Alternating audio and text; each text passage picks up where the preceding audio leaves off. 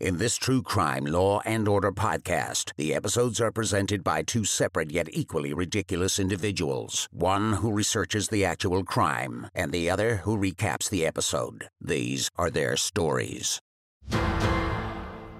Well, great. Hi, how are you? Hey, pretty good. How are you? Good. What have you been up to?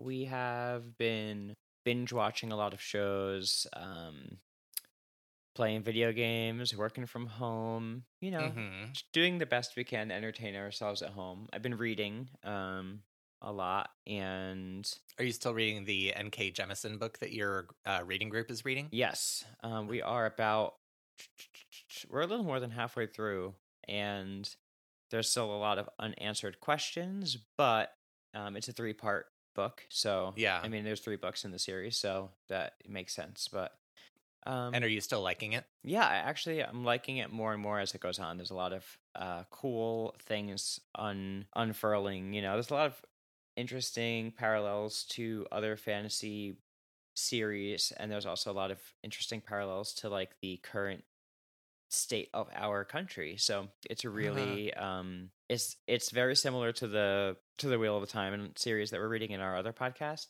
Yeah. In that it has an interesting take on those who can like use magic and how they're looked at by other people.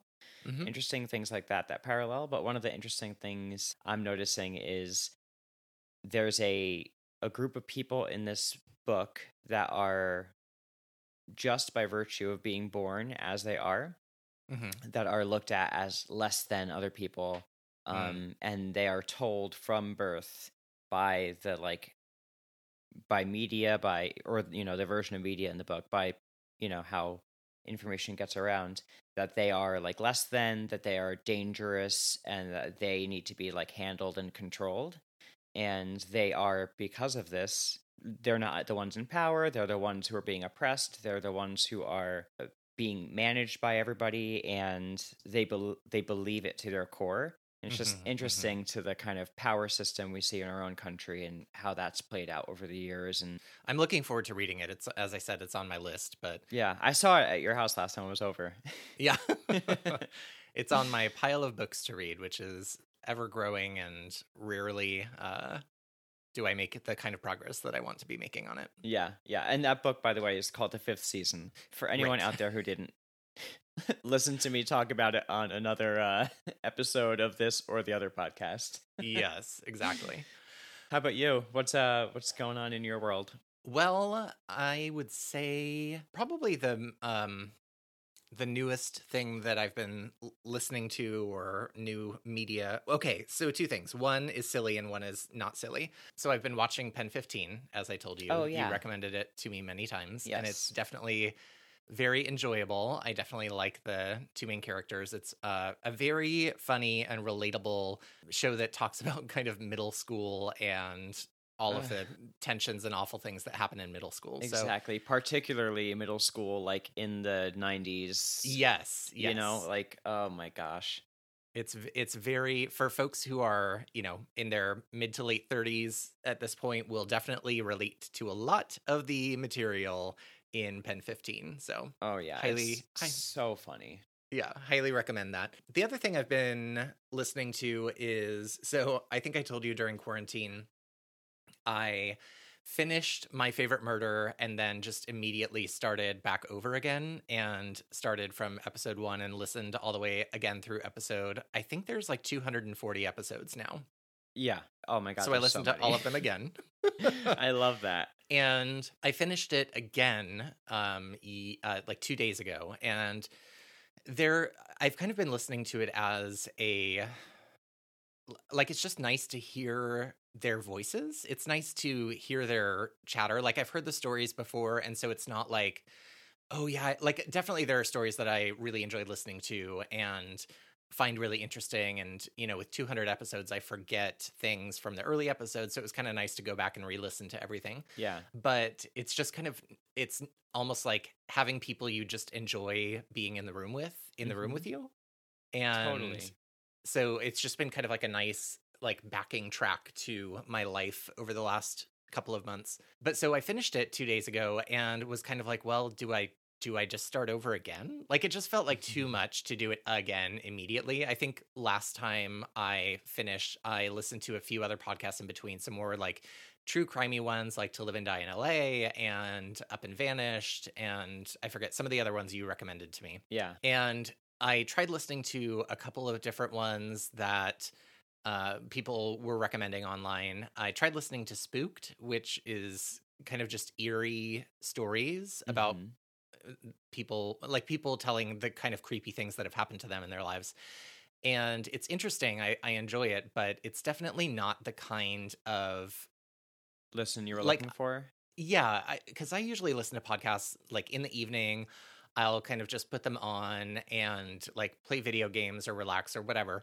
And like really scary stories, like like ones that are edited to like create the ambiance of suspense and fear and anxiety in you, is not really the kind of podcast that I'm looking for like late at night when it's dark and I'm like maybe by myself. So I started listening to the Brene Brown podcast that you've recommended and that Karen and George on My Favorite Murder have recommended, and I like it. I will admit I don't really know Brene Brown's work. Like, I've heard her name a million times, and ironically, I think I like talk about a lot of the same concepts a lot. Yes. Of like vulnerability and things like that. And so it felt very familiar to me. And the first episode where she's sort of talking to just really to herself, and she was talking about what she calls FFTs, fucking first times, and how they, make us really uncomfortable because we haven't done this before. And so we should expect that it will be, difficult or hard or unpleasant. And we have to like name that, recognize that we've done hard things before for the first time and that we've, gotten through them. She has like a 3-step process for dealing with those things. And I forget what they are off the top of my head. I should probably go back and listen to it because I think it's things that my therapist has also said to me. But I really liked her interview with Tarana Burke, the founder of the Me Too movement. That is one of my favorite episodes. It's so good.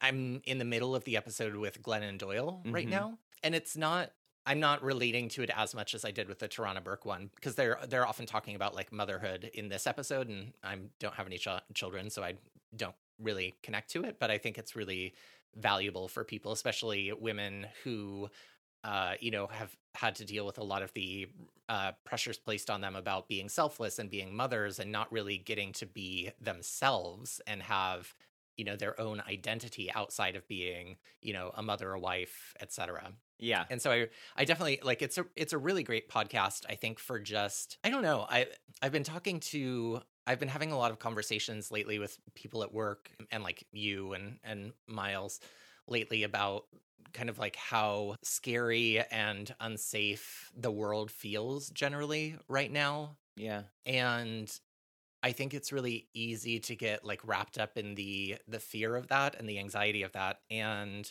to try to like want to like put up walls and ignore things and protect yourself, and how much that limits you from being able to connect with other people, and how much like strength there is in talking openly about how scary things are and how afraid we feel or how anxious we are, is like really a very strengthening thing to be that kind of open and vulnerable with people. And so I'm enjoying listening to this podcast because it's just like, it's kind of topics that sort of like get to the center of humanity in some ways, that is a nice like recentering of what matters and what my values are. And it kind of like restores a little bit of hope, I think, in me somehow. Does. I can totally see that. It's like healing. It's like something that is the thing I love about that podcast is that, and it's so funny that you mentioned My Favorite Murder and this podcast, because the only other two things I was going to mention have to do with those two podcasts.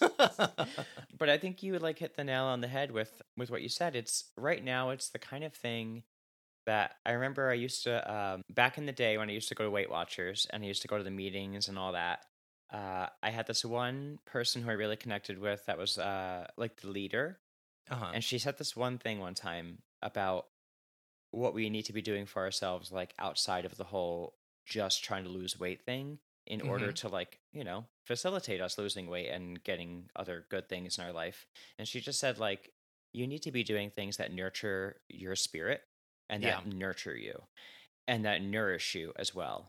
And I always just loved that. Like when I think about what I need, I feel like, and that's what I think about this podcast and things I need right now with the way the world is. Like, Yeah. I need to be nurtured and I need things that nourish me and that fulfill me and make me feel whole.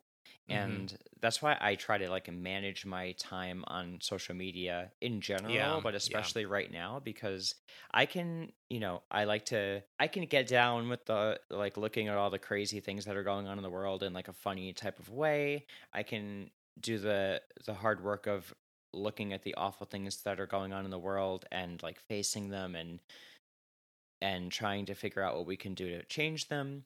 I can't deal with the anger and viciousness of people towards each other on social media Right. about Yeah. these topics. Like that kind of stuff I can't take that in too much. And so but it's everywhere. It's everywhere. Everyone is just criticizing each other on how they're handling this and how they're not handling that, what you believe. And I just need things that like nurture me. And so that's what I feel like this podcast with Brene Brown is because it feels like I'm speaking to somebody who I trust, who is I trust this person. I believe what they're saying is like in line with how I feel and how I believe and how I'd like to see my life and see the Mm-hmm. world. And so that is the sort of like nurturing part of it, but I also see Right. her as like a relatable person and someone who Yes. is like I mean her work is all in vulnerability, and I feel like she says always that she's not great at vulnerability herself, but I think Yeah. in doing the podcast she is, and so it makes me like trust her even more. Like it doesn't feel like she's telling me how to live my life. It doesn't feel like she's telling me like what I have to do in order to get from A to B. It Mm-hmm. feels like the people that she's talking to and she's interviewing people, like me and her are sitting next to each other, like experiencing it together. Do you know what I Yeah. mean? Yeah. It Totally. it feels like a real conversation that you're a part of, and that's what I really like about that. And it reminds me of what you said about My Favorite Murder and like how I feel about listening to their podcast. I like that I like it to be a soundtrack, sort of, Yes. Yeah. when I would drive Lyft back when I was doing that, it was like all I listened to all the time, and I would get so disappointed when I have to pause it and put music on to put someone in the car, and Yes. I would be like looking forward to dropping the person off to pick up where I left off because Yes. it comforted me driving late at night by myself, and you'd think like I'm listening to a murder podcast. Late at night by myself, and it's comforting, but it is because Well, you're in the like it feels like you're in the room with people it that does. that get you, that you understand, and there's a comfort in that, and there's a connection, that you get to people. There is, and I think it's so funny because Karen and Georgia, they typically talk about this at their live shows. I think because there have been a couple episodes early on where people reacted negatively to the combination of true crime and comedy being like coexisting simultaneously. And I think what's so comforting about shows like My Favorite Murder are, there are horrible things that happen in this world that continue to happen, that will continue to happen. And we can't only be stuck in a place of fear and anger about it. We have to find ways of not moving on but moving forward in acknowledging that these things happen and processing the ways that they make us feel.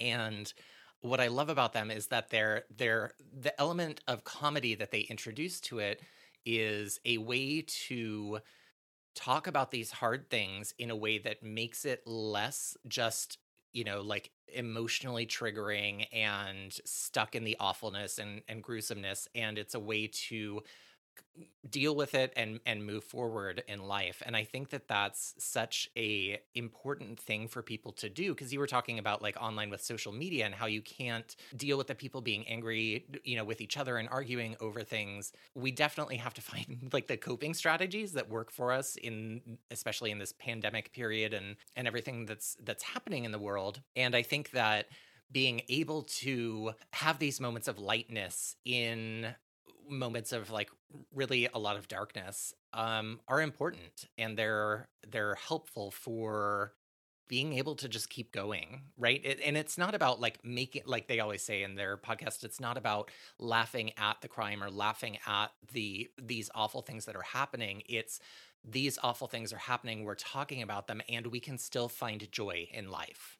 Right. And that's one of the things that I think we've approached this podcast in a similar way of, having levity and, trying to make each other laugh and trying to make any listeners laugh, while also talking about some really awful things that are happening. And I think that's a way to do it without it to engage with those kinds of conversations and engage with topics of like racism and homophobia and crime and murder, and talk about all of those hard things and pull apart some of the sort of like social patterns that happen within those things, while also being able to function in the world. Yeah, because I don't remember if it's in My Favorite Murder or in one of these other podcasts, or even if we've talked about it, but or maybe it was in therapy, but I think it's kind of like the world at large right now feels like a pressure cooker.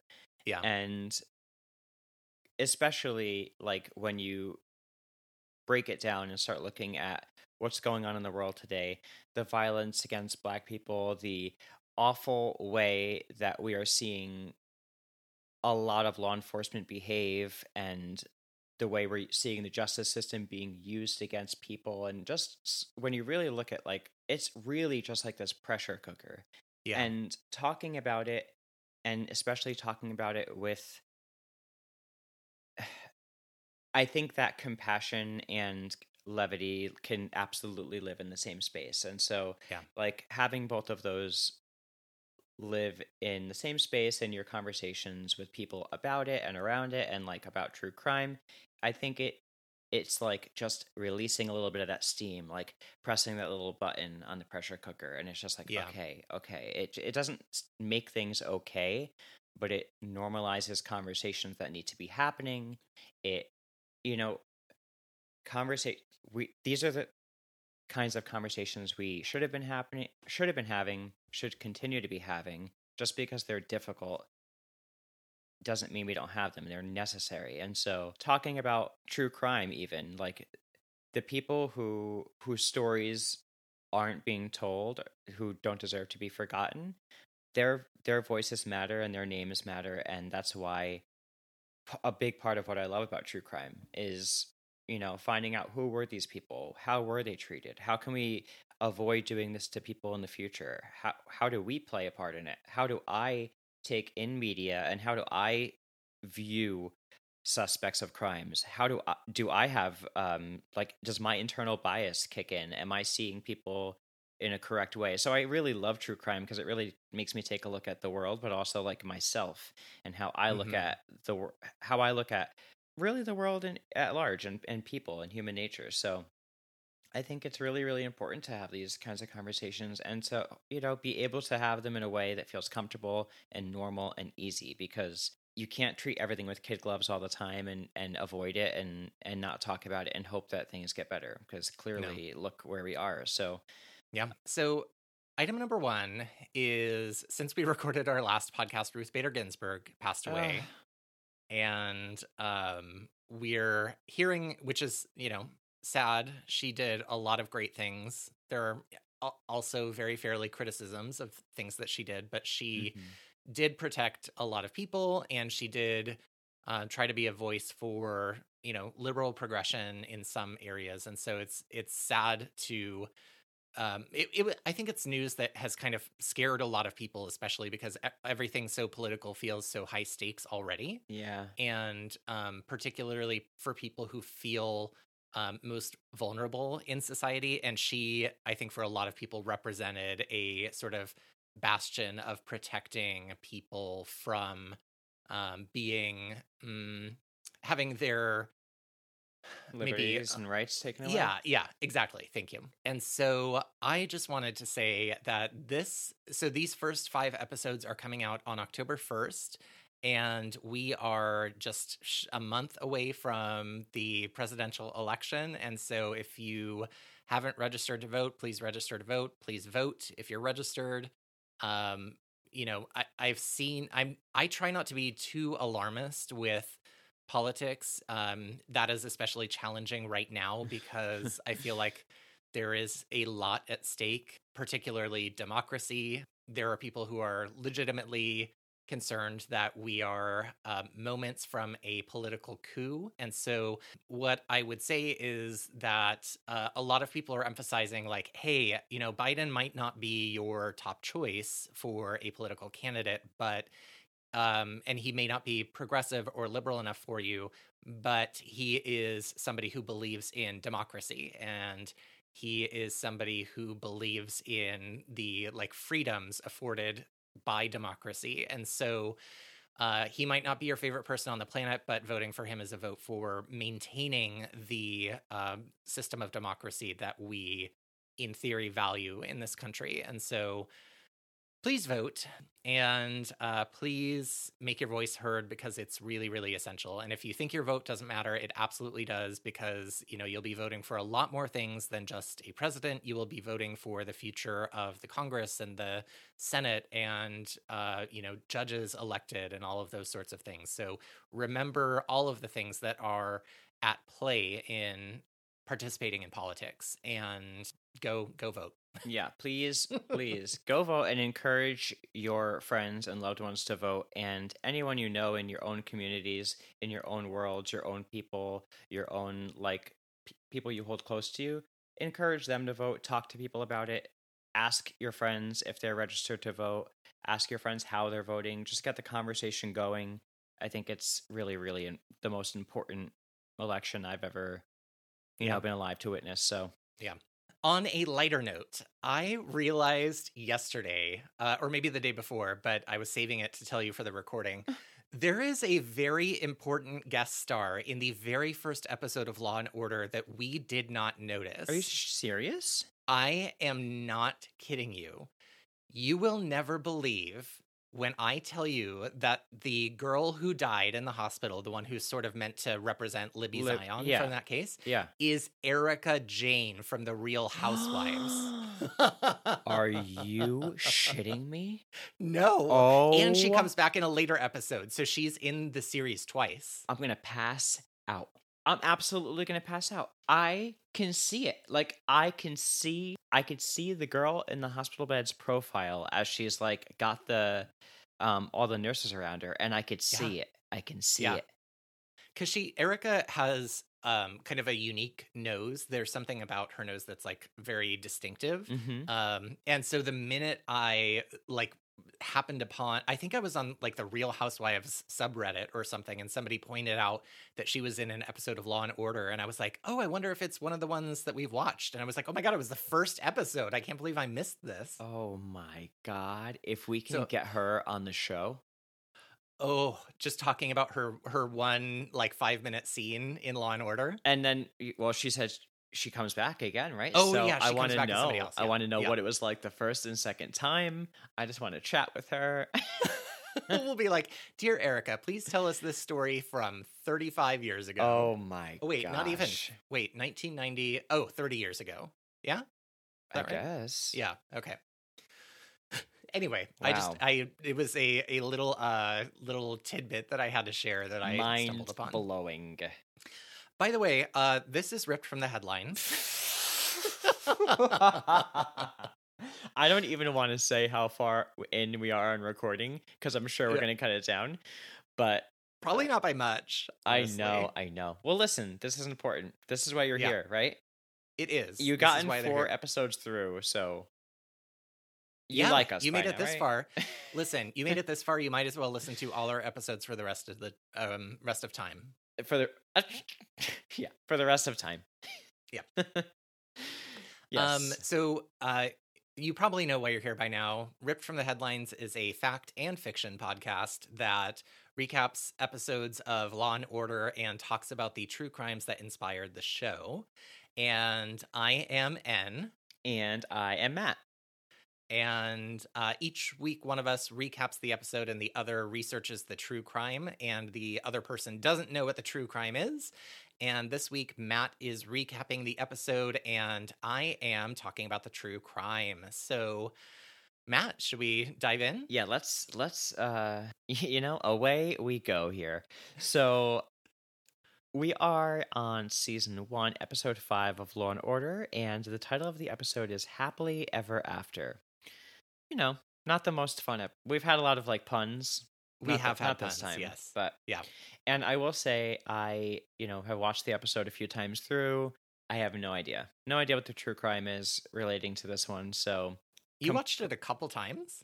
Well, yeah, because I like to watch it one time through first before I actually take notes on it. Oh, okay. So like, wow, when dedicated. I'm doing the true crime, when I'm not doing the true crime, if I'm just researching the true crime, I'll just watch it You'll once. just watch it. Yeah. But if I'm recapping the episode, I like to watch it through once first, just to like get my initial thoughts, so that when I'm rewatching it, it's easier for me to focus on writing notes. Oh, okay. I can see that. I cannot do two at the same time. It's hard. I do a lot of like pause, take a note, Yeah. like every few seconds when I'm recapping the episode. But maybe I'll try that next time because it probably takes less time. I don't know. I also pause at parts too, though, just to like get my thoughts down. Anyway, just my creative process for everyone who doesn't give a shit. little peek into a little behind the scenes material for you all today. Yeah. Anywho, so the beginning of the episode, it's a late evening in New York City. We're outside, and a couple in a Lincoln are approaching a parking garage. As the attendant asks if it was a good night, he's like, I don't know why that even happened, by the way. Right from the beginning, I was confused. He's like, oh, good night? Yeah. Just because it's late, I guess? I don't know. It was strange, yeah. But they're like, they're arriving home, and the older man in the car says to the attendant, all parties are good between 12 and 3, or something like that. That was very strange as well. Yeah, it was a very strange, like, I get it later on, kind of, but, like, I think they're just trying to show that these people are very, like, the environment outside is like the streets of New York City, like how you see them generally, like people, a bustling group of people walking by, people kind of like hanging around, kind of like shady characters, and then this like really fancy looking couple in a Lincoln. Yeah, like it looks like they came from the opera, but right. But then they're saying parties between 12 and they're like, she's wearing like a velvet ball gown. It's very strange. It does not make any sense. No. So they drive on, and as the car exits view, there's a man on the street in like dirty clothes, and he looks around kind of suspiciously and then enters the stairwell of the same parking garage. And he's like sneaking down, and he goes to reach into his pocket, and the scene cuts. And we're back to the couple, and he's opening the door for his wife. What a gentleman. They're both dressed really well, like you said. They clearly have money, and Law and Order is like not at all subtle about trying to convey certain things. Like, it's like they speak with like this, like, it's not an accent, but it's like an affect, Yes. Like, oh, like she's like, oh, the flowers in the back. It's just, they're not subtle at all about it. But yeah, I mean, these people exist. Yes. These people are real in real life. So, I mean, I know people like that. I have met them. So, as he lets her out of the car, again, she asks, oh, the flowers in the back seat. And he opens the door, and the scene cuts back outside to the attendant, who's kind of talking to like a ragtag group of people. There's these two women on the street with him, and then I wrote there's two women on the street with him, and there's a heavy New York accent dripping from every word. Yes, it's like grease from like an Italian sub dripping. I immediately thought of Joe Pesci and Marissa Tomei in My Cousin Vinny. Yes, it's so like ridiculously thick with these people. Yes. Yeah. But I will say, like, they're getting it a little bit better. They're getting a little bit better as the season's gone on with the affects, because marginally. Yeah.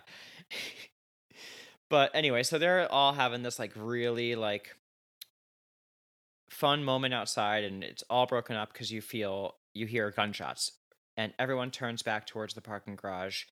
And a police car that's sort of like patrolling nearby just happens to be in the area, so it pulls up.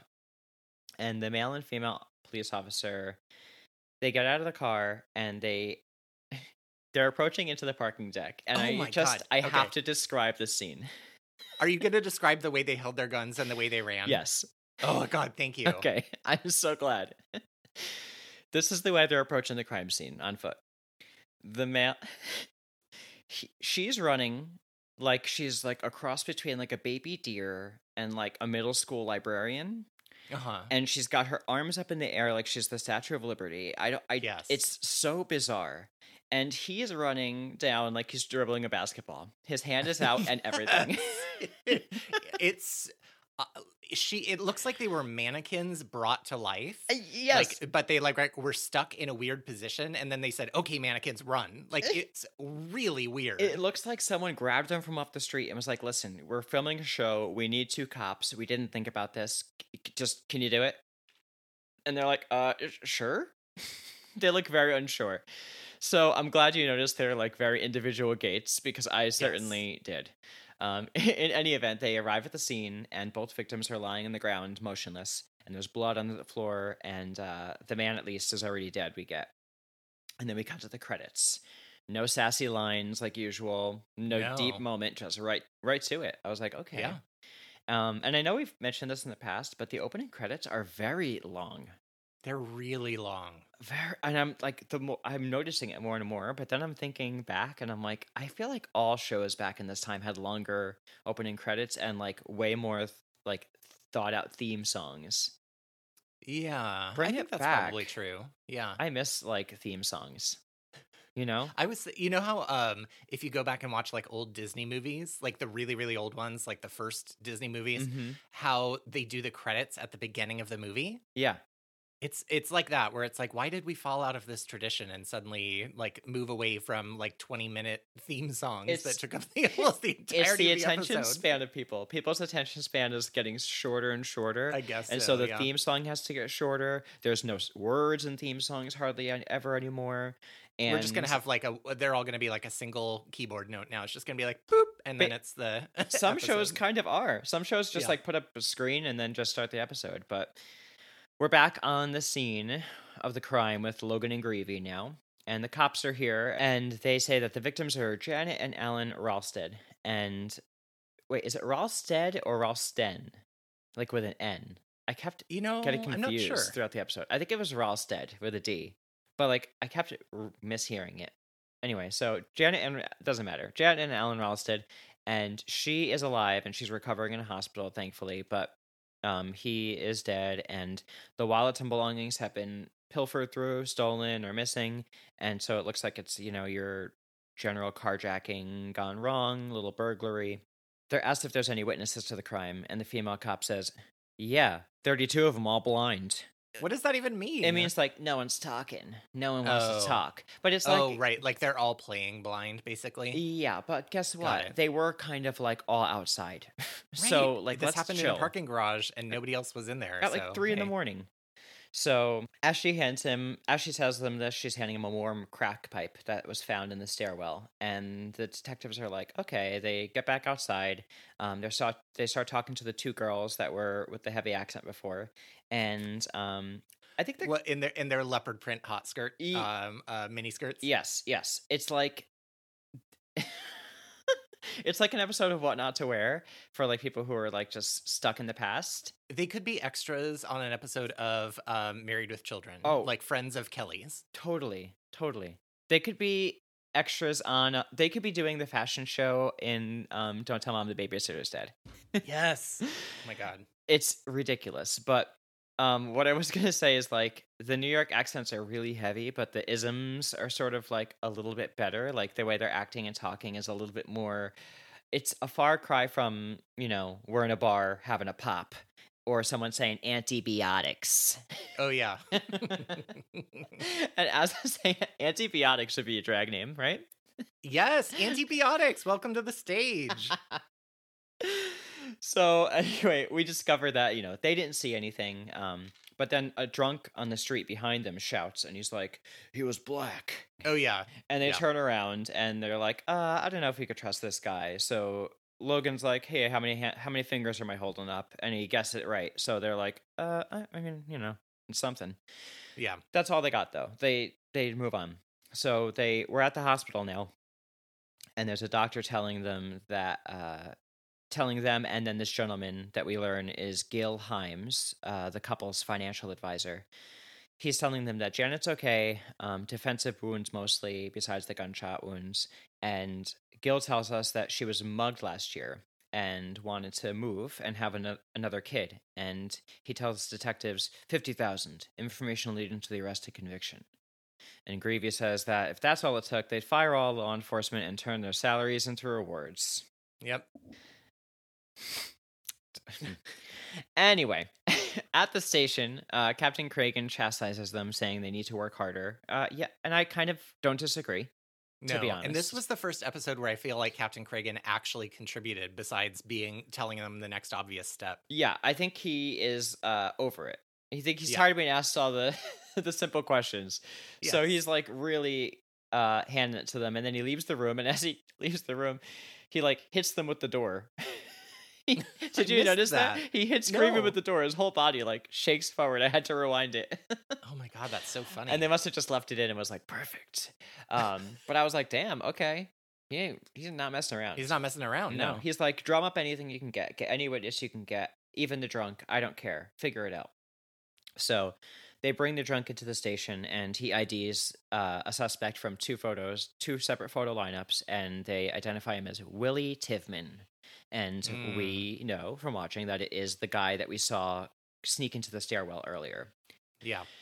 And then he was seen fleeing the scene of the crime now. So, I almost forgot to tell you this. I was looking at the cast of this episode, and there are a few standouts, I will say. Like some guest stars for the time. So the main character of Janet, she's played by Roxanne Hart, whose mom was a big Chicago fan, I guess. Right. That was my immediate thought when I looked at the cast list, too, because I've started looking at it now because after I found out about Erica Jane, I was like, I need to make sure I always look at the list so that I don't miss anybody I have to talk about. Yeah, I just was like, kind of like, I parsed through the list and I click on any names that I obviously know. And then I try to click on any people that looked familiar or as like a main character. And so she was really famous at the time. She was in Highlander, the movie before this, and she was in Chicago Hope, the TV show, like main character, and she was recently in How to Get Away with Murder. Yeah, she's definitely an actor that I recognize. Like the minute I saw her, I was like, I've seen her in other things, but I couldn't like figure out what it had been because it clearly wasn't something like ongoing. It was like, oh, I've seen her in things. Yeah, but I mean, she was in How to Get Away with Murder for like 2 seasons, like as a featured character. Like she was probably in like 7 or 8 episodes, but she was Wes's biological grandmother. Oh, okay. But yeah, and then Gil. Okay, so I recognize his face, and then when I looked him up, I do not know this actor's name. I'm sorry, off the top of my head, but Gil is played by Bob Gunton, if I'm pronouncing that properly. And I knew him by face, but he's been in like a ton of things. Huh, he was in Shawshank Redemption as a main character, Argo as a main character. He was a main star of 24. He was in the TV show Daredevil. It just like goes on and on and on. I was shocked. And just a fun fact, I looked at just some of the fun side characters, and one of those girls in Leopard, and also the wino guy that they keep calling a wino, the drunk on the street. They both are featured in like 5 or 6 episodes of Law & Order as different characters. I know. I love that. And I love that right now they're like on the street as like looking like street thugs. And then I looked ahead and one of them is playing a judge for like 4 episodes. And then one is like a like a district attorney or something. Yeah. So well, look how far they've come. I wonder if it's like a weird like a community of like extras on the show that they recycle and that have to like earn their way into the courtroom from the street. Yeah. Anyway, so back to the actual episode. The labs got a clear fingerprint from the crack pipe and it matches Willie. And then they found a shell casing. No fingerprints or anything on that, but it's from a Beretta. And they look at Willie's rap sheet and it's pretty long, but it's pretty consistent. Mostly like muggings and burglaries at knife point and lots of time in different facilities. Yeah. So they notice that he's always in the same sort of area when he gets busted. They visit him and he's selling like books on the street. And there's sort of like this like undertone that he's not just selling books, but no one's talking about it. And when questioned about what he's doing out here selling these books on the street, he books it. Do you get it? He books it? I get it. I get it. Anyway, they get him.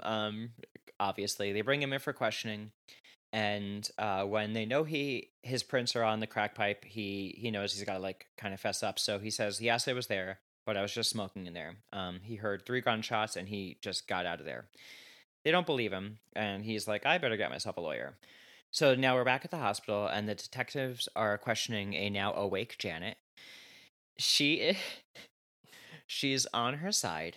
She's not facing them in the bed. And the camera doesn't immediately cut to her. She's just talking, and it like slowly pans. It is so melodramatic. And she's got like her oversized tinted glasses on. Mm-hmm. Oh no, not yet. Not yet. She's not wearing the glasses yet. Okay. Those are coming later. Yes. All right. But she's in like it's not a bad performance, I will say, but it's very dramatic. So it's a lot. Yeah. Yeah. And so she is recounting what happened, and she says that, everything we saw happened, and then when he was getting the flowers out of the back of the car, he stopped to sort of get something from his pocket. And she turned to look as he was going towards the stairwell, and they saw a man come out. She saw a man come out. He was black. She didn't see a gun, but she heard the shot and saw her husband's reaction like he'd been punched. Mm-hmm. And so they show her a photo lineup of 6 men, and she picks a different black man from the first row first, before they tell her to keep looking, and then she identifies Willie on the second row. It's not long before they're able to tie Willie to 8 burglaries at knife point in the area, and so Cragen thinks this is like a done deal. Greavy's pretty suspicious, though, because he can't help but notice like the change in the MO, like going from all these burglaries at knife point to suddenly being a murderer and killing. Right. And Logan thinks that because he was smoking crack, he is a murderer. And I just think, I'm so glad you're on the squad. Yeah. So happy. Well, remember the episode, the Subway Vigilante episode? It was very similar, where Greavy was kind of like critical of how Logan was to vilify the young black men. Right. And so it's kind of the same pattern that we're seeing here with the two of them. Yeah. I mean, I don't remember exactly, but I really hope there's a trajectory. I hope there's a path that Logan is on.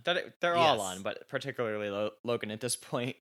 Yeah. So they bring Willie before the judge and ADA Robinette, and his bail is set at $100,000. His public defender afterwards approaches Robinette and tells him, listen, he confesses to all the robberies, he all 8 of them, but he didn't do this, and I've been doing this for a long time.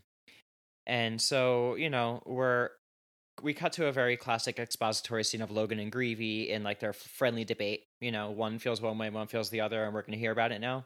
Yeah. This time they're doing it at a bar playing pinball. Very, very, very realistic. I just can't usually wait to get on the pinball machine when I'm in a bar to blow off some steam. Fucking pinball is such an annoying game. It really is. Like, I always think I want to play it, and then after I put the quarter in and I've just like done one, I'm like, I don't even want to finish this quarter. All right, just go down the hole of loss. Just anyway. Why do pinball when there's a skee ball machine probably somewhere else? Or an air hockey table. Come on. Or like Pac-Man. Yeah, they definitely had Pac-Man back then. Right. So anyway, they're at the pinball machine. Logan's stance is that he thinks that Willie was fiending for drugs and he got real desperate, and so he just saw people that looked well-to-do and robbed them, and things got out of hand. Greavy thinks that this doesn't make sense because he understands that this kid's like streetwise and he's got a record, but he's not a murderer, and it doesn't add up that it's been 3 days and no one has tried to use the credit cards or bank accounts if that is in fact what was the motivation. Right. So Logan sort of agrees, and they are the next day they're back at Janet's, and she is now in a sling, and she's borrowed Valerie Harper's glasses from the 1975 set of Rhoda.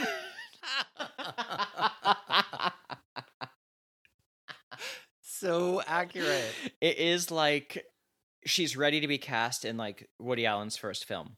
100%, yes. And this is also shot incredibly melodramatic again. And is she smoking in this one? I feel like she is, but I forget. But if she's not, it's that vibe. Yeah. So she says that Alan said that they weren't the kind to live in the suburbs. And Greavy's like, what kind is that? She goes, the kind that are still alive. Okay. Because you go to the suburbs and you die. Yeah. So she tells them the story again, and it's verbatim. Word for word. Yep. Very suspicious. And so They go back and check in with Willie, who is behind bars at Rikers Island, and he says again he didn't do it. The light in the stairwell went off, and he heard shots, and he ran. And they're like, okay, this is sort of new information. Let's go test out the theory. What's with the lights? So they're at the garage, and they check the light bulb, because it's out, and it has been just mildly unscrewed. And now it works. So obviously this was deliberate, and I just think to myself, if I was a criminal and I was going to try to make a light go out, I'd just smash it or throw it or something. But, yeah. Clearly this is not a seasoned criminal, though. So anyway, they're at the station, and they're digging deeper into the lives of those close to the Ralstids, including themselves. They can't find much on her, and then they find that Gil, their financial advisor, had a prior for public lewdness last January from getting roadhead at a toll booth. Oh, God. And I just thought, like, Jesus, like, you're at a toll booth. Yeah, not the time or place. No. So they have a real laugh about it, the two of them. I'm not even sure how I feel about it. Like, I get it, but I don't. And guess, who was in his lap, they say. And it's a woman that was identified as Brenda, but who looked an awful lot like Janet. And what were they driving?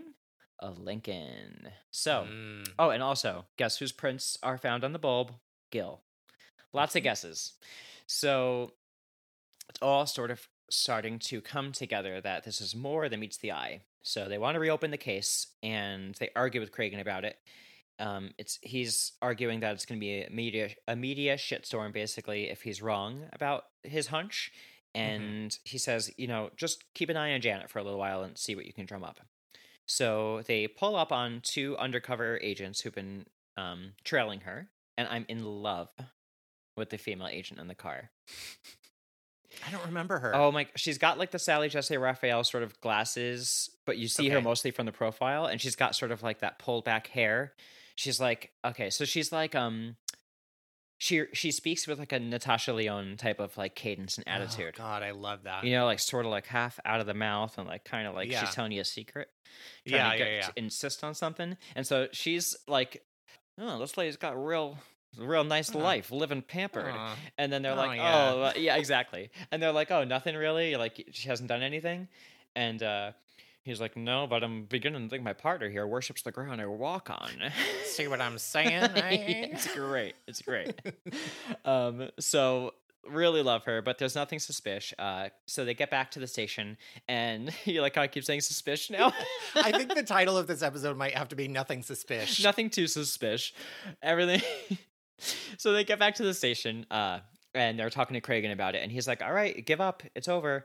And they're like, no, I really think I need more time. And they settle on one more day, and then all of a sudden the call comes in. Janet and Gil have been seen at a hotel. Oh boy.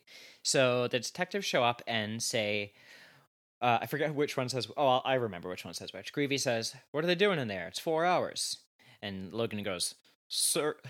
Oh yeah, he goes, what's she doing in there? It's 4 hours.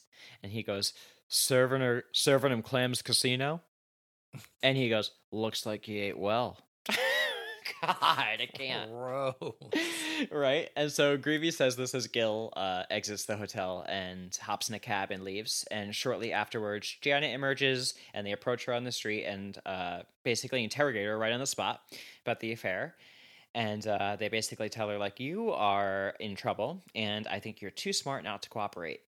And she gets very flustered, and she admits in this these frightened little bursts that she was having an affair, indeed, and she broke it off with him, and he was enraged, and that's why he shot Alan and her. Dun dun. It all comes out. So in the courtroom, they're charging Gil with, they want to charge Gil with murder too, and his attorney is a smarmy, well-dressed upper-crust man who arrogantly accosts the EADA in the hall and tells Stone he'll be lucky to get manslaughter. It was a crime of passion, pure and simple. And among the many, many other great lines that EADA Stone has in this, I couldn't write them all down. He's like, a crime of passion is never pure, and it certainly isn't simple. Just love him.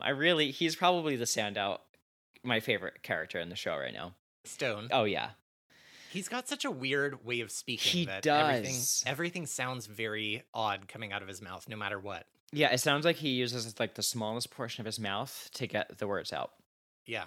Um, so Stone and Robinette are now in their chambers interviewing Janet, who says her and Gil had a 3-month affair, and she loved her husband though, and she broke it off, and she lied about it originally because, you know, he tried to kill her. She was scared. And so she said, like, in that moment when she saw him, he was like a completely changed person. And so they go to the home of Milton and Dorothy Luck, who are the people who threw that party the night in question. And I'm just thinking, like, hello, wouldn't that be like the first day? Well, like, Captain Cragen didn't tell them to do it, so clearly they have no idea what to do. So the Monopoly man is back as Mr. Luck, and Mrs. Roper has stepped in as his wife. Goodbye. So it just seems like women in this episode, when they are at home, they're transported back into the 70s. Yeah. We've seen it twice now. So she's lounging around. I love this, love this character. And she says that the night was fine. Alan wanted to go about midnight, but Janet wouldn't budge. Quote, 2:30, the Queen wants to leave. Alan's got a second wind. She dragged him out here like she had a plane to catch.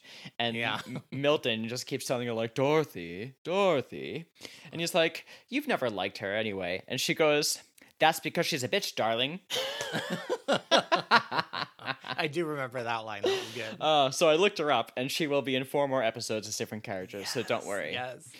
Thank God. So they take this information that they get at this party to DA Schiff, who wants them to try to ID the gun somehow. Like, that's the best next step. And that there are...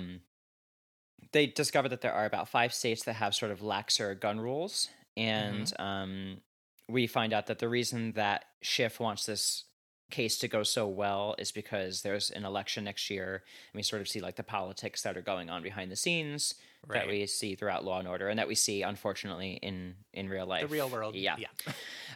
So, you know, he wants them to ID the gun somehow, and you know, he would hope that he can get her on the line for this somehow too, but you know, there's really nothing tying her to the crime other than she's been a liar. So they decide to check on the finances of the couple and sort of like dig into their history, and they discover a massive life insurance policy on Alan, nothing on her though. And so they speak to an agent at the insurance office, who I also love, and she says that this was like a wildly excessive type of policy. There are multiple on Alan. It's really uncommon for the wife not to be insured also. And she says, this is the exchange she has with Robinette. She says, this wasn't life insurance, this was the lottery.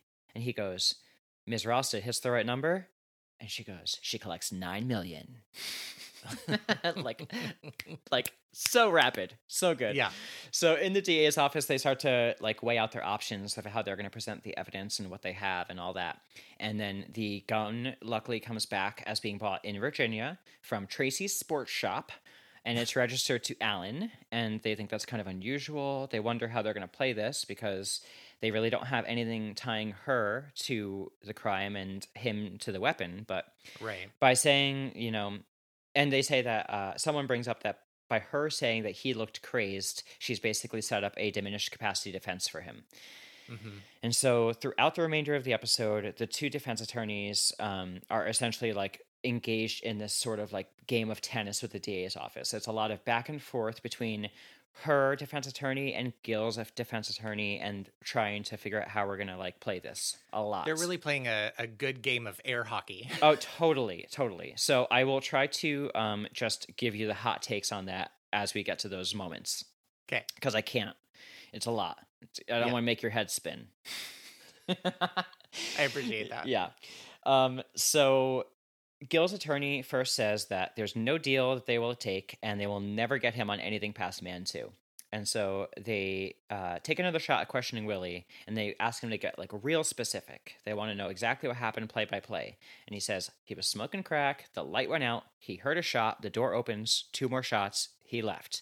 And so there's like this next scene where there's like this really clever camera work that like pans around all 4 characters in like this really cool way that I just know they felt really good about. Yep. And like the 4 principal cast members are there, and they're gathered like all discussing this new revelation, and they discover that, like, listen, if the door was closed when the first shot went off, that means that she was probably the one who fired the gun. Mm-hmm. And they're like, okay, now we finally got something. So they what did I just do? Sorry, I scrolled like an idiot. I got very excited and put my fingers too firmly on the on the track. Okay. So they realized, like, she must have fired the first shot. And so they arrest her at her apartment, and we're finally in court. And so Willie is on the stand, and he's recounting the same information we heard from him, just moments ago. But when cross-examined, he's forced to say he's a crack addict with no job, an expensive drug habit, and they sort of insinuate again to him dealing drugs or being a petty thief in order to support his drug habit. Right. There's a gunshot expert that says that Allen had been shot within 3 feet by someone shorter than him, but cross-examination proves that since the lot was sloped, it could have been someone Gil's height. So now we have Tracy from the shop in Virginia, and where they got the gun, and I had to do a double take because I fully believed it could have been Jennifer Robertson, Jocelyn from Schitt's Creek. Oh my God. I was like, I don't know the age difference here, like how it would work in time if this is her, but it just styled just like her. I think actually when I was watching it with Miles, and he said, "Okay, Jocelyn," to something she said. I'm almost 90% sure that happened. Oh, I had to do a double take, and I looked it up just to see, and this is a Tony Award-winning actress. Really? Yeah, her name is Faith Prince, and she is like a big deal. She's like a Tony Award winning for like her role, not like just like ensemble or something. And she recently was Ursula in 2013, taking over for Jane Lynch. So okay, good for her. Here we are, guest stars. Jane Lynch played Ursula? That shocked me too. Because she can't sing. Can she? I don't guess I never heard her try. I mean, on Glee, she was true. horrendous. Well, so seeing her as Ursula would be a big letdown for me. Yeah, well, hopefully Faith Prince was like the savior to take over. So let's hope. Yeah. And no offense, Jane Lynch. You're probably great, but I love Jane Lynch for a lot of things. Yes. I just don't love her singing. So in any event, this woman on the stand is a treat. She's a real treat, and she says that Janet was the one that kept pushing for the gun, and that Allen didn't even want one in the house. He thought it was dangerous, but she insisted, and she was all steamed up about it. So the next, shot of the tennis ball brings us to a room with Janet's attorney, and he's saying the worst thing she ever did was mention where her gun was, and they're willing to take 2 misdemeanors, and she'll testify against Gil. No deal, though. Stone is like, no way. Schiff says, just do man 2. Like, that's the best we're going to get. Go with it, because we need to get a conviction of some sort. But Stone, he's got that integrity, and he doesn't want to just not lose this case. He's not right. He doesn't feel good about it. Yeah, he wants to do the right thing. Yeah, he's too invested in it to just like let it go. And so he decides he's going to apply more pressure. So, we're back in, the tennis match is going on, and we are back with Gil and his attorney putting the pressure on him. And they tell him that Janet and her lawyer are trying to, basically pin it on him in the courtroom. And they read him a quote that she said in a transcript that says about Gil, he turned out to be weak and pathetic, and some other disparaging things. Yeah. And this rattles him enough to say, like, suppose the murder weapon should happen to turn up. Right. And then Stone eventually is like, suppose we add obstruction.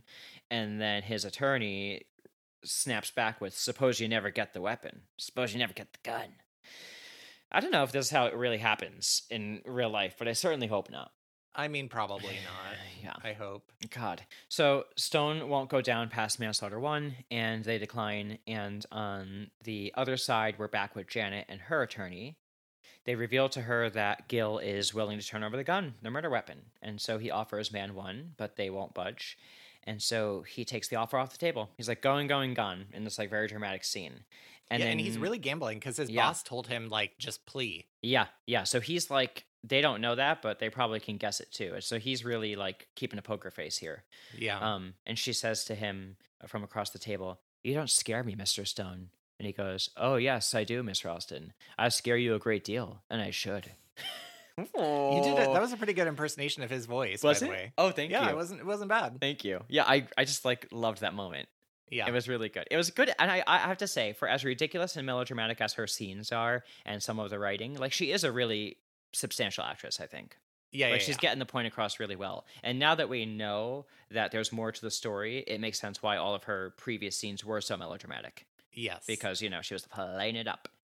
So, he says, you're scared of me, basically. And so we're back with Gil and his attorney. They tell him she's willing to do some jail time now, but, they'll do man 2 for him. And the DA says, you have to plead to man 1. Like, he says, well, his team says we'll do man 2. The DA is like, no, man you 1. had your chance. And you have to produce the weapon still, and you have to tell us how you planned it. And Yep. so he's like, listen, this is the deal. Whichever one of, no more back and forth. Whichever one of you gets to me first, I'm taking it. So we cut to a scene now. The tennis match is over. Everyone's on the court. So we got all the defense. We got the ADA team, the DA team in the room, and we got both defendants and their attorneys. Janet is unfazed. They're all just waiting for someone to make a move. And Gil says, man, I'll take man 1. And she like eviscerates him right there in front of everyone. Yep. And I just thought this was a really full circle moment. Have you seen Chicago? The musical? Or the movie? Oh, the movie for sure, yeah. Okay, do you remember Funny Honey, the song she sings at the beginning when she's Yes. talking about how she loves her husband, but then he confesses Yes. and like lets it loose, and then she like Yes. destroys him? Yes. This is very that moment. Like It's very they that. were on the same page, and then he shot off his trap, and then like she's all of a sudden flips, like completely breaks character, and she's like, "You're an idiot. You're so dumb. We wouldn't have been convicted of anything." And I thought, hey, this actress's name is Roxy Hart. Mm-hmm. Hello. Full circle moment. Full circle. And so, we're back in the courtroom after her blow up, and Gil is testifying, and he's, laying it all out there. The mugging the previous year was a lie. It was just a setup as a means to get Alan to buy a gun. She planned the whole murder. She told him that he'd have to shoot her afterwards to make it look believable. And after she was questioned outside the hotel, she called him on the phone and basically told him, like, we've been seen together. You're going to be charged with something because of what I said, but don't worry. Just follow along and just do whatever I say. And her quote is, he says this very like tearfully because he really cares about her. He really thought like he did what he did. His motivation wasn't money. It was like love and like a life with her. Right. Her motivation was clearly financial Money. gain and like what she wanted out of life. She wants to go live in the suburbs. Yeah. And so she says to him on the phone, and he quotes her, "You dumb SOB, you'll get man 2 and be out in 2 years. We'll have each other," she said, "and the money." And then the courtroom sort of like stirs, and we jump to the verdict. She's guilty of murder 2 and conspiracy 1. And, she's clearly upset about this. Justice has been served. It's a real slam dunk. And then we have the ADA we have Stone speaking to his boss, and he's like, yeah, she's either evil or she's a 2-year-old. She wants what she wants when she wants it. And that is the end of the episode. Great job. Dramatic. It was a very dramatic episode with a lot of like, you've mentioned, I specifically looked because you mentioned like, are we going to start seeing more like guest stars? Famous, And yeah. while they're not like guest stars from right now, like I feel like some of these, especially her, like she was in a major movie the year before. Yeah. So. Like they were names of the time. Yeah, basically. yeah, exactly. Like they could have teased it and been like, this episode starring, Roxy Hart. Roxy Hart? So, are you ready to hear the true crime that inspired this episode? I'm so beyond ready. I'm dying to know. Okay, so it's definitely one you've heard, although you might not necessarily know it right away. Okay, so this for the research I got for this true crime, I got, of course, I'm gonna stop saying it. I feel like soon Wikipedia, but Wikipedia is amazing. Donate to them so that they can keep running. Murderpedia. A really good Boston.com news article by a journalist named Roberto Scalese, Calese. Scalese? Yeah, that's how I would say it. the New York Times, and also this was covered in My Favorite Murder, episode 143. Oh, okay. So this is an event that happened in 1989 in Boston in the Roxbury neighborhood. And you might not be familiar with Boston in the way that I am after reading a couple of Wikipedia pages. So let me just tell you a little bit about this neighborhood. Okay. So today, Boston refers to Roxbury as the heart of Black culture in Boston. And as of the most recent census, the Roxbury neighborhood is 57% Black, 8.1% white, and the kind of additional 35% are Latinx, multiracial, and API. Okay. This was So- at that time or currently? This is currently. Okay, I tried to okay. get census data from back then, Yeah. but it wasn't easily accessible. Yeah. But from what I read at the time, it was a more like there was a higher percentage of white residents, but it was still like a very, very diverse area of Boston. Like there was a really like broad cross section of identities in this area. Okay. I actually love Boston. I've never been to Boston, I don't think. Been to Boston like probably three or four times. I actually almost do you- moved to Boston once. Do you know what I do love about Boston is in 30 Rock, Yeah. that Jack is from Boston, but he's like lost his Boston accent. And then, oh my God, what's her name? She was in The Kids Are All Right. She's super famous actress, Laura, beautiful is it redhead. Laura Linney? No. No, Not Laura redhead, Linney. It's, green eyes. oh my God. I see her in my head. Julianne Moore?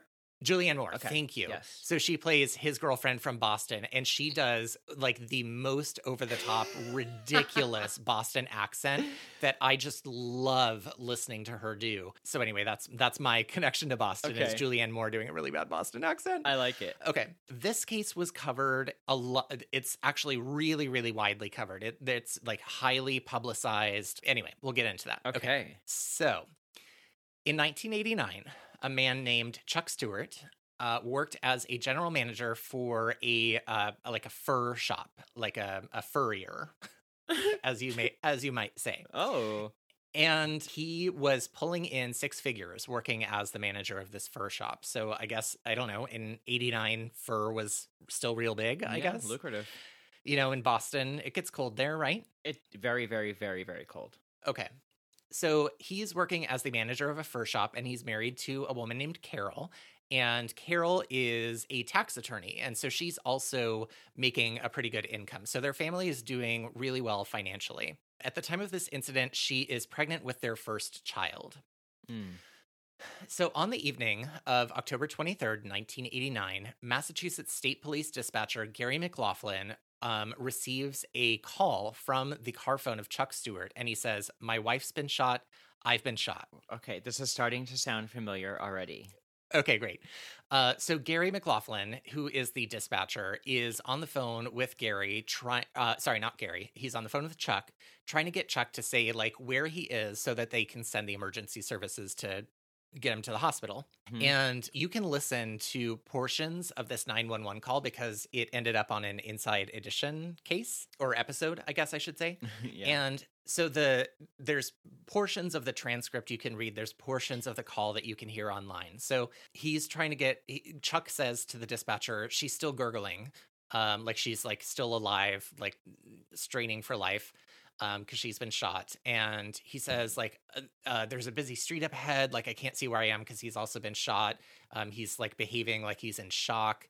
And so Gary, the dispatcher, says, "Hang in with me, Chuck. Just try to give me any indication of where you might be. Hospitals. Do you see any buildings?"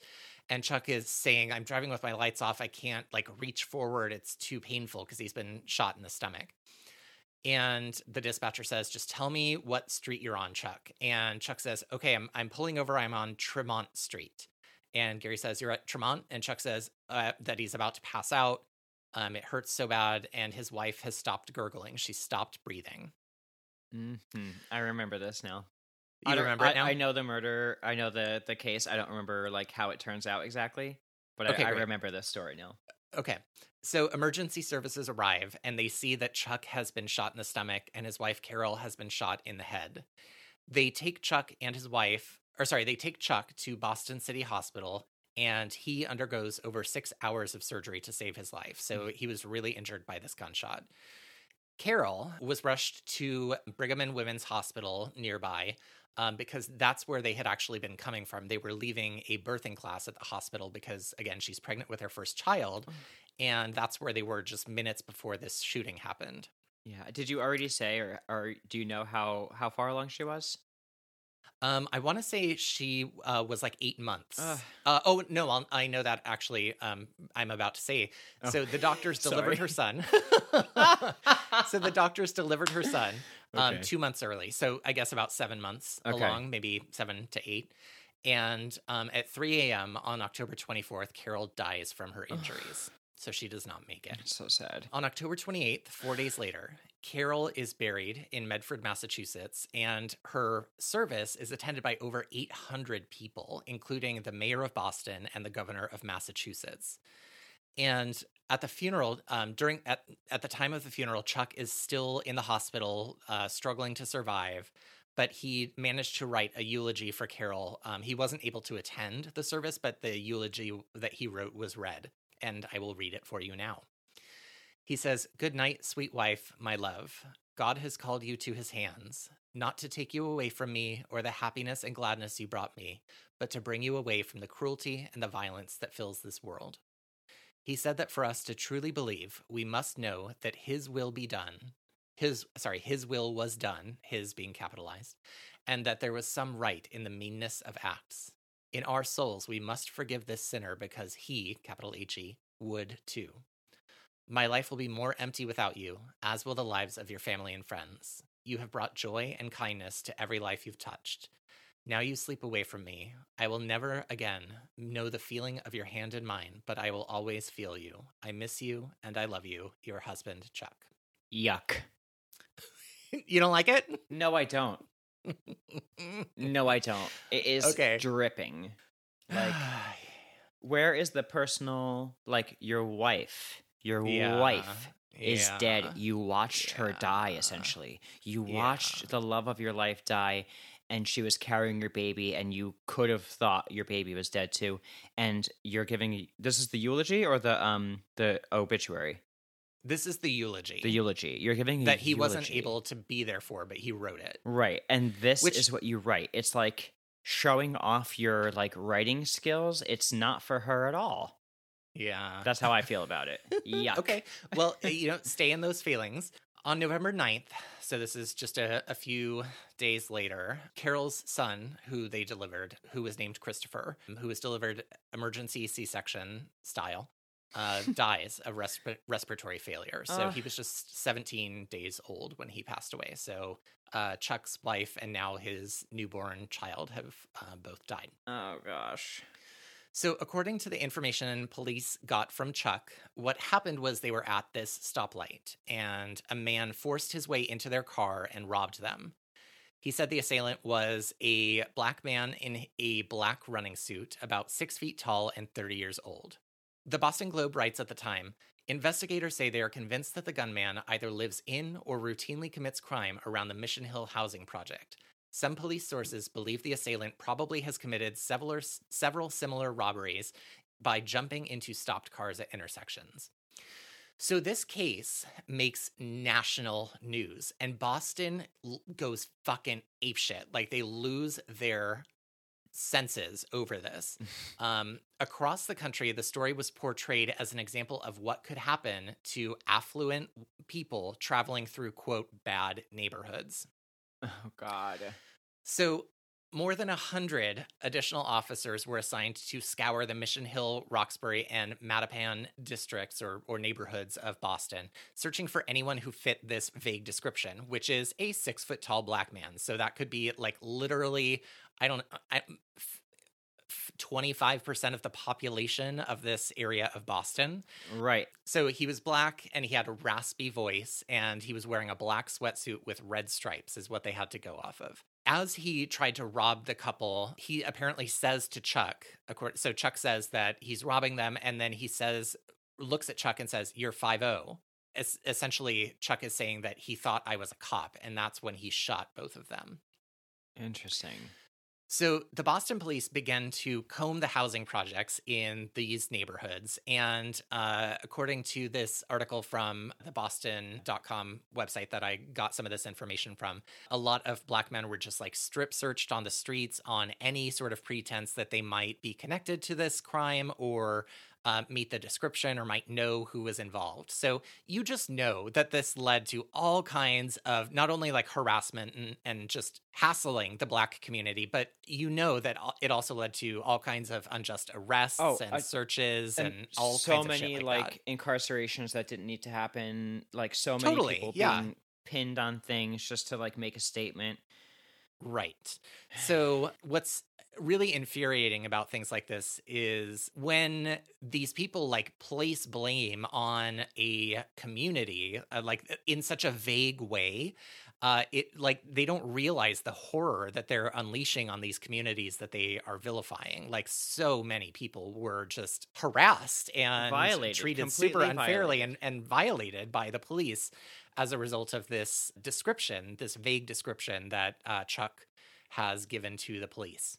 And it was probably largely being applauded by the public. Like people were having their rights taken, everything away, and being completely violated on the street just for virtue of being there. Let's not even talk about the trauma that many of these people that these people of color have to now go home and then live with for the rest of their life. Let's not even talk about how it reinforces the fears that they've been told about from their parents since they were little kids. Let's not even talk about all of that kind of trauma, like outside of the physical and like the being arrested.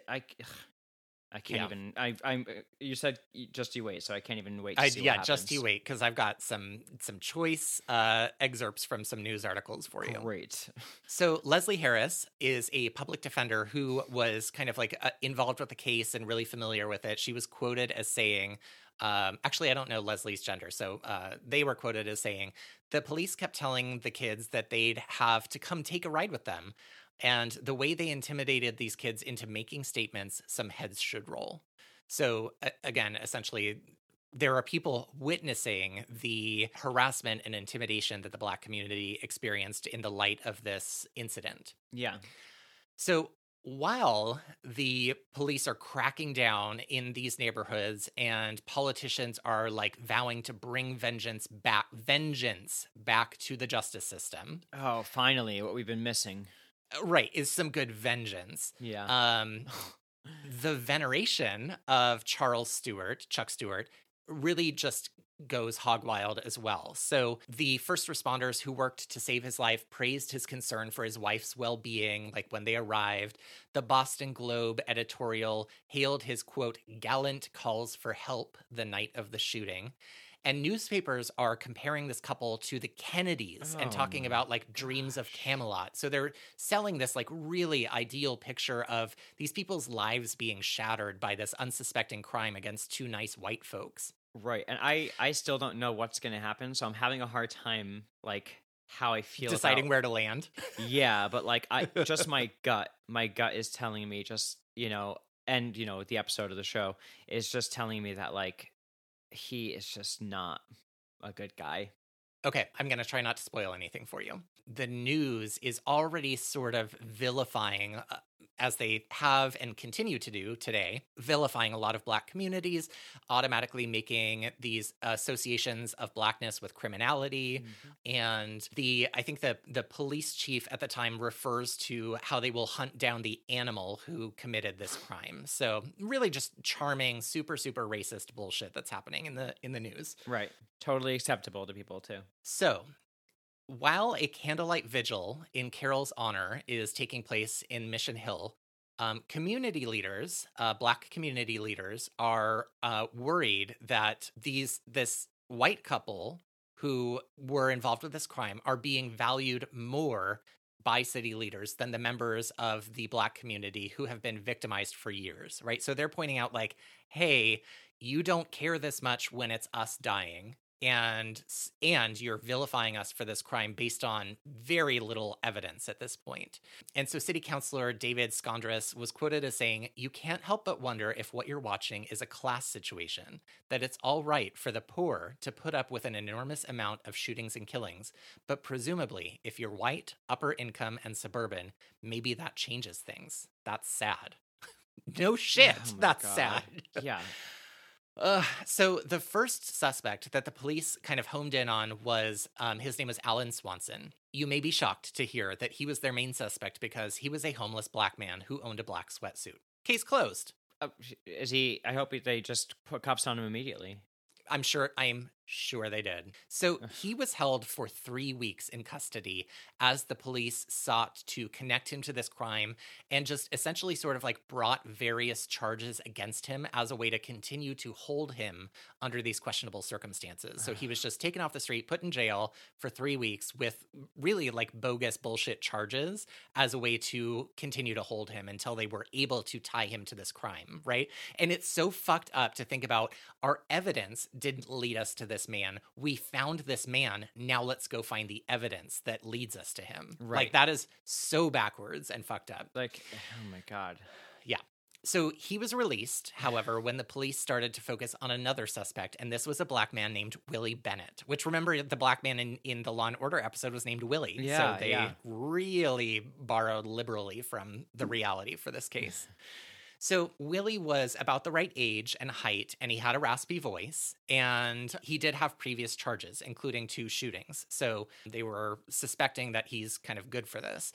And he was arrested after his nephew, like, jokingly bragged that his uncle was responsible. So, like, total hearsay, but they still, like, are convinced this has got to be him. And on December 28th, they put him into a lineup and bring Chuck Stewart in to identify whether one of these men is the man who supposedly shot him and his wife. And when they show Bennett in the police lineup, Stewart has like a strong physical reaction. That lineup, however, was Bennett. And as Roberto Scalese refers to the other men in the lineup, the others were all clean-cut Boston police officers. And so it's not stated outright, but it's implied that there was such a visual disparity between Willie Bennett and the other men in the lineup that it was sort of like evident who Chuck should be identifying in this moment. Right. But this is where we get a really big twist in the case. Okay. So, seeing that Willie Bennett is likely to go down for this shooting, Matthew Stewart, Chuck's brother, tells police that he had been involved in assisting his brother that night. He told them that he thought he was helping Charles with an insurance scam because he met Chuck and took Carol's bag, her jewelry, and the gun away from the car. Oh my In gosh. return for immunity, Matthew testifies against his brother. So Matthew, Chuck's brother, was involved in this. He was given the gun and Carol's jewelry and all of that and told to just dispose of it. So he goes and throws it in the river. So Matthew's lawyer says that his client had driven into Boston by prearrangement with Chuck to meet him near the hospital and to pick up the .38 caliber revolver as well as her jewelry and handbag. And he thought at the time that his brother was only planning some kind of jewelry insurance scam. Okay. Which, I'm sorry, I love my brother deeply. If he called me and said, hey, let's do a robbery jewelry scam so I can get some insurance money, absolutely fucking not. Like, no, under no circumstances. No. No, and if I ever got like suckered into doing something like disposing of blah blah blah, if it wasn't something that would rot, I would absolutely not dispose of it. Correct. No yes. way.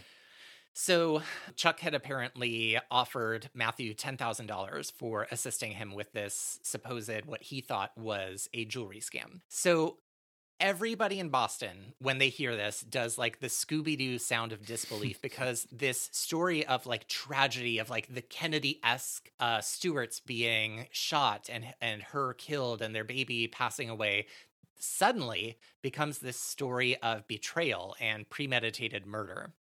Salacious. Right. So under guarantee of immunity, Matthew tells police that he was up to something, but he knew Charles was up to something, but he didn't know or think that he was going to kill Carol.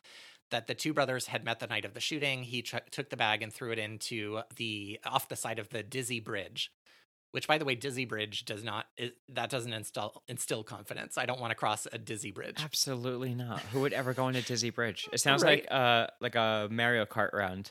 It does. Okay. So now relatives and law enforcement officials are saying that Chuck may have been consumed by his own rapid financial success. So he was a man who had gone from being a short order cook just a decade ago, making $4 an hour, to the manager of this fur salon on Newbury Street, earning more than $100,000 per year. So in the days that followed, news surfaced that Chuck, had received life insurance payouts to the tune of another like $80,000 to $180,000 on Carol's life. Jesus. So he had taken out life insurance policies on Carol. And Charles, still free and innocent and all of that at this point, decides to take that money and buy a new car. Of course. Because, that's what you do with your grief money is you buy a new car. Of course. It's like when you give the person who gave birth to your child a push present. This is like the same thing. Like celebrate life that way, and then you celebrate death this way. Yep. Delightful.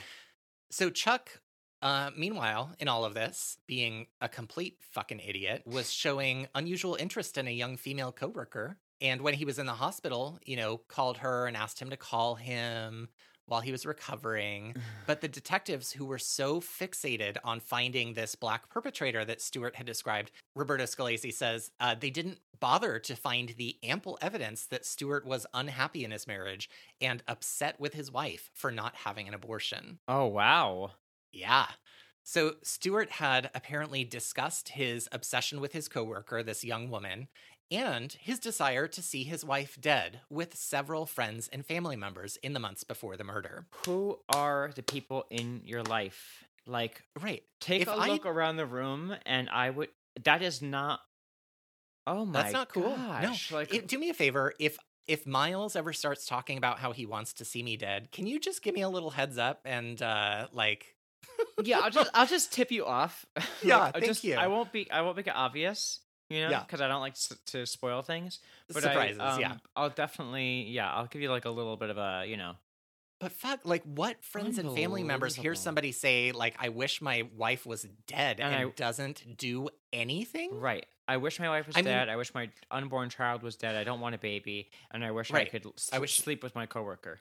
Right. Yeah. And I think I would have said something to Carol at that point. Yeah. It's just, but I guess it's that thing too of like, they talk about the woman who worked with Ted Bundy at the suicide hotline, how you just never see it coming, right? Like you never suspect that this person would do something like that to you. So anyway. Yeah, that's true. Like I'm not trying to be a bully to these people. Like I would not know what to do if I was put in that situation, of course. And we don't know how they came to find out about it. If it was just like casual conversation or like a tearful or like confession in the middle of the night and like talk me off the ledge a moment, So exactly. But yeah. So who knows? Rough though, really rough to know that so many people knew. So Chuck finds out that his brother Matthew is going to turn him in, and he immediately leaves town. He just flees. So the police are hunting for him. They're trying to track him down. So while this is happening, Chuck has left town and he takes his new car and he drives out of town and checks into a Sheraton motel in a town called Braintree. Oh, I know Braintree. Oh, do you? Yeah, I had a friend that worked in Braintree and lived there. Small world. Yeah. And he requests a wake-up call for 4:30 a.m. the next morning. The next morning, calls start to come in, reporting a Nissan Maxima stopped on the bottom level of the Tobin Bridge with its hood propped open. When the police arrive, they identify the car as belonging to Chuck Stewart, and on the note is a passenger seat. On the... Let me start all of this over. When the police arrive at a few minutes before 7 a.m., they identify the car as belonging to Charles Stewart, and they see a note on the passenger seat stating that he could not bear the allegations against him. And so police are thinking maybe this is a hoax. We don't know where he is, but they end up finding his submerged body in the river below the bridge and confirm that Chuck had indeed jumped to his death from the Tobin Bridge into the Mystic River. Oh my God. So Willie Bennett, after this was then released, after witnesses told a grand jury that the police had pressured them into identifying him. So again, Willie Bennett being held under custody was being justified by coercion, essentially, and intimidation for people saying that they could connect him to the shooting. So now they find out that all of that is bullshit. And I was not able to read anything about how that, say, triggered investigations into the police conduct or anything like that, but at least Willie Bennett went free. Yeah. So it turns out that Chuck was just a piece of shit who killed his wife for money and looped his brothers into his scheme. And comparisons to this case were made to the Central Park jogger case involving the Exonerated Five. Kind of immediately, people are making that same connection of police corruption, targeting of the Black community, etc. Yeah. So a vicious round of finger-pointing begins as prosecutors, the police, and news media begin tracing all of the trails of faulty assumptions, disregarded suspicions, blunders, and lies that had been put out that put the wrong man at the center of this really highly publicized case and really emotionally charged murder, one of the most kind of emotionally charged cases in the city's history. I would argue there's probably a lot more, but they probably were not white people, and so it didn't get as much attention. Yep. So those who led the, I'm quoting this because I would never use this word, those who led the dragnet through Boston's Black neighborhoods and who pointed fingers at anyone in a black sweatsuit started looking for cover. Mayor Flynn apologized to the Bennett family, telling Mrs. Bennett that, quote, "What has taken place has been very unfortunate," which sounds just like every fucking serial killer or murderer where they're like, "I'm sorry for the things that happened." Not, "I'm sorry I did these things." A false fucking apology of, "I'm sorry, unfortunate things happened." Taking no responsibility for Unfortunate. them. Yeah, so Mayor Flynn refused to stay more than a couple of minutes with the Bennett family and wouldn't even sit down when offered a seat. When pressed about his role, Mayor Flynn said, "I said everybody owes an apology to the Mission Hill neighborhood, to the Black community, and they all owe an apology to the people of the city. We should all stand in line waiting for that apology." I'm sorry, you don't deserve an apology. Why are you standing in line waiting? Seriously. Fuck off, dude. Fuck all the way off. Disgusting. So, Oh my Roxbury God. community activist Siddiqui Camborne told the Boston Globe, "Race is the primary issue in this situation, as the mayor and Boston police, with racist attitudes, reacted emotionally to the report that a white female had been murdered by an African male," which is a story that we hear over and over again throughout history and continue to hear again. Some officials, though, just doubled straight down on their racism, and I won't even read the quotes that they say because they are so disgusting and victim-blaming. Of course they are. Chuck Turner, a community organizer in the Roxbury neighborhood, stated, "Black people in particular have to look at it and wonder what hope we have for justice in a country that took this man's lie and made him and his family a symbol of national mourning." And that is the story of the murder of Carol Stewart that inspired this episode of Law and Order. Wow. That was something else. The whole thing is just so awful and so difficult to pull apart, but I will just stick by my statement that Chuck Stewart was a piece of shit, and Carol deserved a lot more, and the Black community deserved a lot more than a lot more justice and a lot more fairness than they got. Yeah. Oh, so that's the true crime. Yeah, I never would have guessed that one, but I totally remember it from My Favorite Murder. I think I've probably seen like a Dateline or some show about it on ID for sure, because I remember hearing the call. I feel like I also remember hearing someone read that eulogy. Oh yeah, on his behalf. I went and even though I was just talking about how I'm not listening to My Favorite Murder at the moment because I've just re-listened to all 240 episodes, I went back and re-listened to that story, and Karen retells it, and she reads the eulogy as well.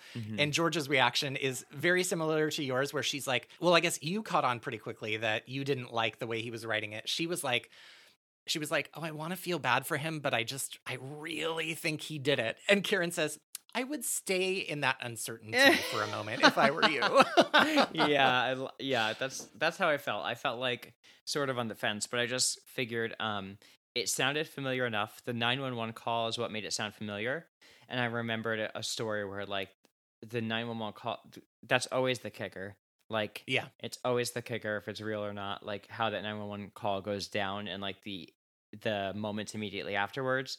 And I remembered the story of someone who was not that it's the first time this happens, but not being clear about their location and sort of like circular talking and, so, and plus, I mean, the episode of Law and Order, it ended up being the spouse. So totally. I was the in suspicion there with it, was making sense. Yeah. Yeah. I guess, and I do see the parallels obviously now, but I never would have made them had it been the other way around. By just watching the episode. Yeah, exactly. Well, so this was episode 5 and we are officially live and launched. So I'm so excited.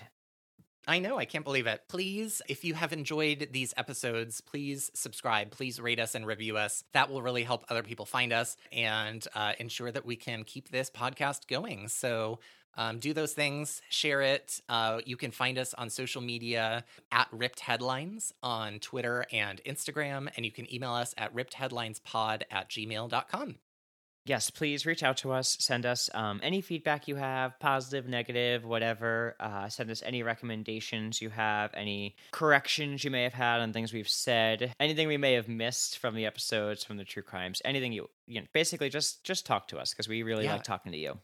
And if you know Erica Jane, or Erica Jane if you're listening, and you want to tell us about your experience of being one of the first guest stars on episode 1 of Law & Order, we would love to have you on. If we could have the pretty mess on our show, and Dream. I couldn't. Yeah. Nothing would delight me more.